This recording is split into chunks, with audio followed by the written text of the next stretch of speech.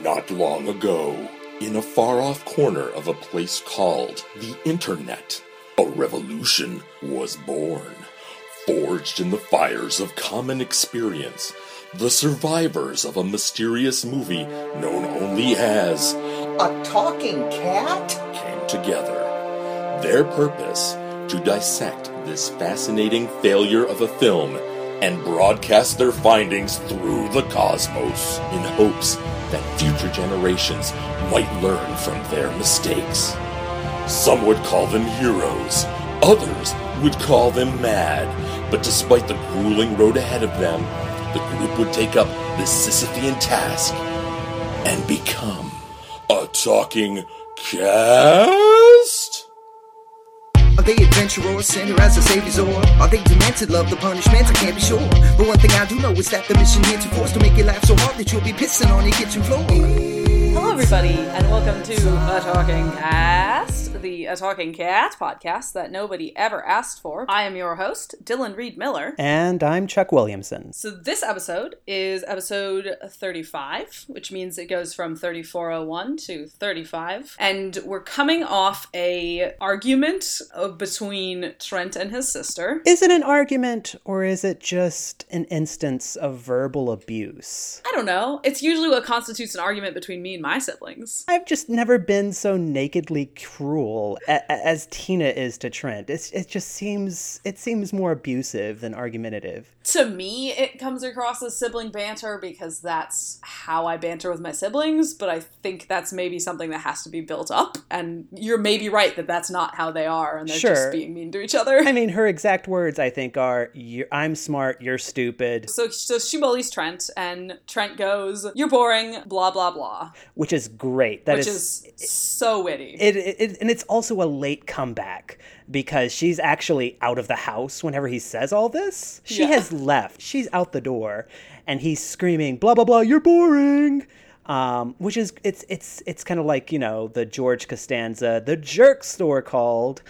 I feel kind of bad for Trent. Although maybe he was doing it for self-preservation. Like, if she'd heard him, she would have come back and continued to be abusive. So anyway, the mom comes out of the kitchen and asks if Tina's off to the library. Yeah, which is great. She was right there. She could have just used her ears. She let it happen and then doesn't know that where her daughter's going. Was she too preoccupied with her cheese puffs or disgusting feet? I'm not sure what's going on here. I feel like the people in this movie don't have good hearing. No, especially... Because I don't think this is the only instance of that. Maybe the room has some sort of... I don't know. Anyway, so he replies with a dejected, yeah. And then we get one of the very few, genuine moments, I feel like, in this movie. Oh, yeah, with the tender, a talking cat love theme. The mom goes, are you okay? And he's like, yeah, Yeah, I'm fine. I'm going for a walk.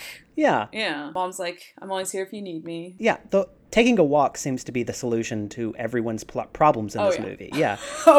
It seems to be like the sort of catch-all solution to everything. I think they go on so many walks because they can save so much money on taking footage if they just use all that stock nature footage over and over again. Well, okay.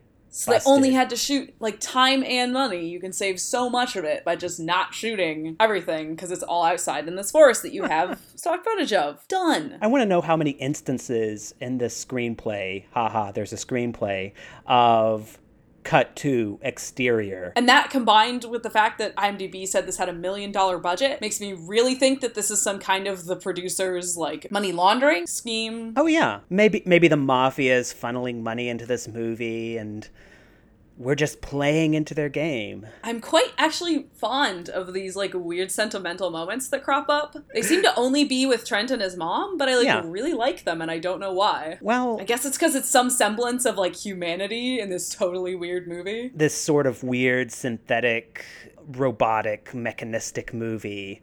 Yeah. With a sort of flash animated cat mouth. And it might have something to do with the acting prowess of Daniel Danis, who this film, by the way, is introducing. Oh, yeah. Yeah, I mean, he is absolutely incredible. Emphasis on abs, as we'll see later in the movie. On his IMDb page, he's known for a talking cat, so... Oh, good. And having washboard abs. So anyway, after this strange sentimental moment, Trent walks away. And this is where we hear the a talking cat love theme, which is just like this sort of twinkling piano.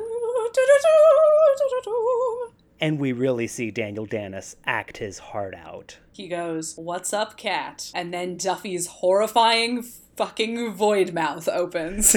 And we all get taken to hell. Oh, and let's not forget the fucking dead eyes.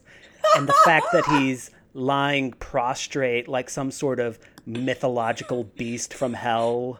Like Cerberus guarding the gates of Hades. He's terrifying. I get the feeling that a cat was not the right creature to be to be cast as like the helper animal. No. Because cats don't like people. Especially this cat. But like, I just don't think of cats as naturally like helpers and friendly. I cat sat for my friend for like a month. And the most affection I got from that cat was like, it would stand on my keyboard and hit me with its tail. As an owner of 2 cats, I can confirm this narrative.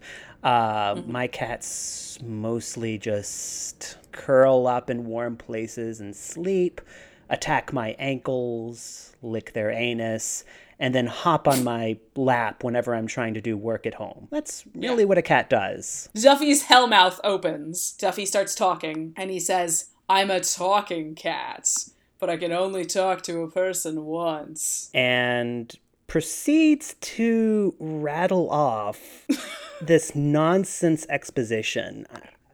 I can't even... Something about a grove of magical trees, a thick hedge. He's got a magic collar. It's in a grove. There's like a hedge that's like a curtain to another world or something. Is this a D&D session that he's trying to initiate?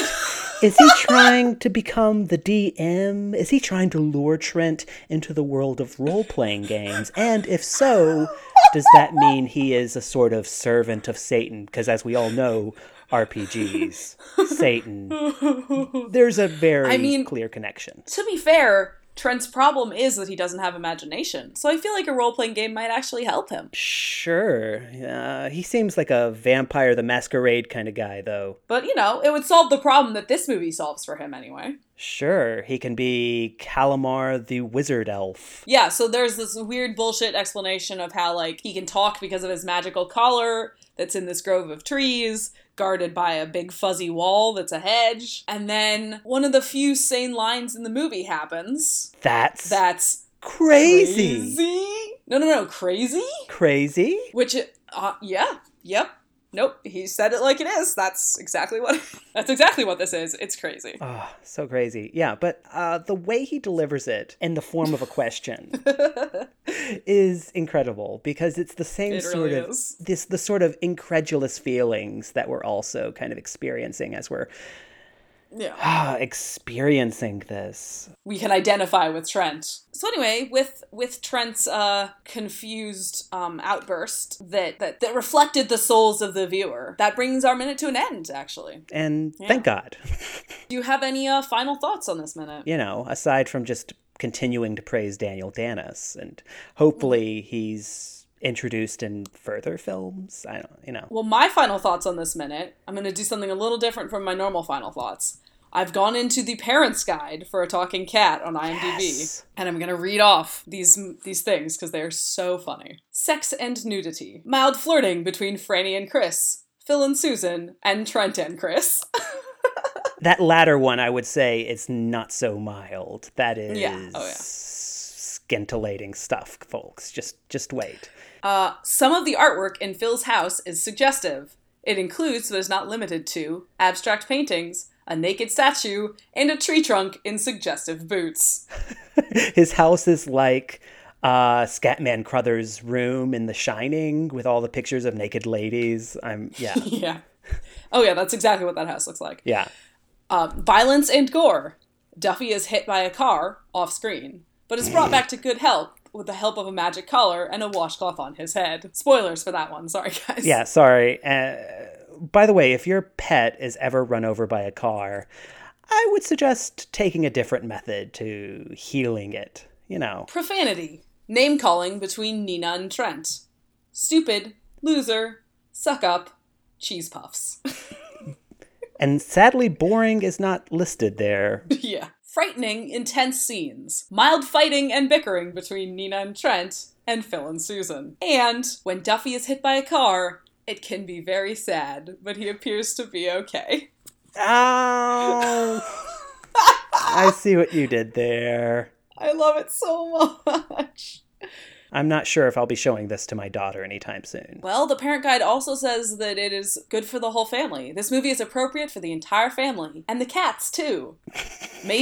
Maybe too intense for dogs and dog lovers. For A Talking Cast, I've been Dylan. And I've been Chuck. Thank you all very much for listening to this episode of A Talking Cast.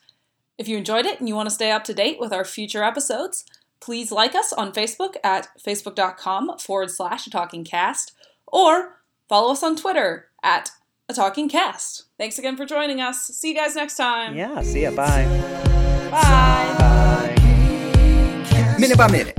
That's so they'll be diving in to shed some clarity on this hilariously failed attempt. So grab a friend and crack a beer with them and listen in. The Talking Cast is about to begin. It's That was episode 35 of A Talking Cast, the A Talking Cat podcast that nobody ever asked for. Your host was Dylan Reed Miller, with guest host Chuck Williamson. Edited by Darren Husted. Music by Casey Trimble. Voiceover by John Kovaleski. Artwork by Josh Hollis. Executive producers Sarah Cantor and Darren Husted. Copyright 2015, all rights reserved. This podcast is not affiliated with Rapid Heart Productions. A Talking Cat is owned by Rapid Heart Productions. No infringement is intended. Rest in peace, Abby Randazzo.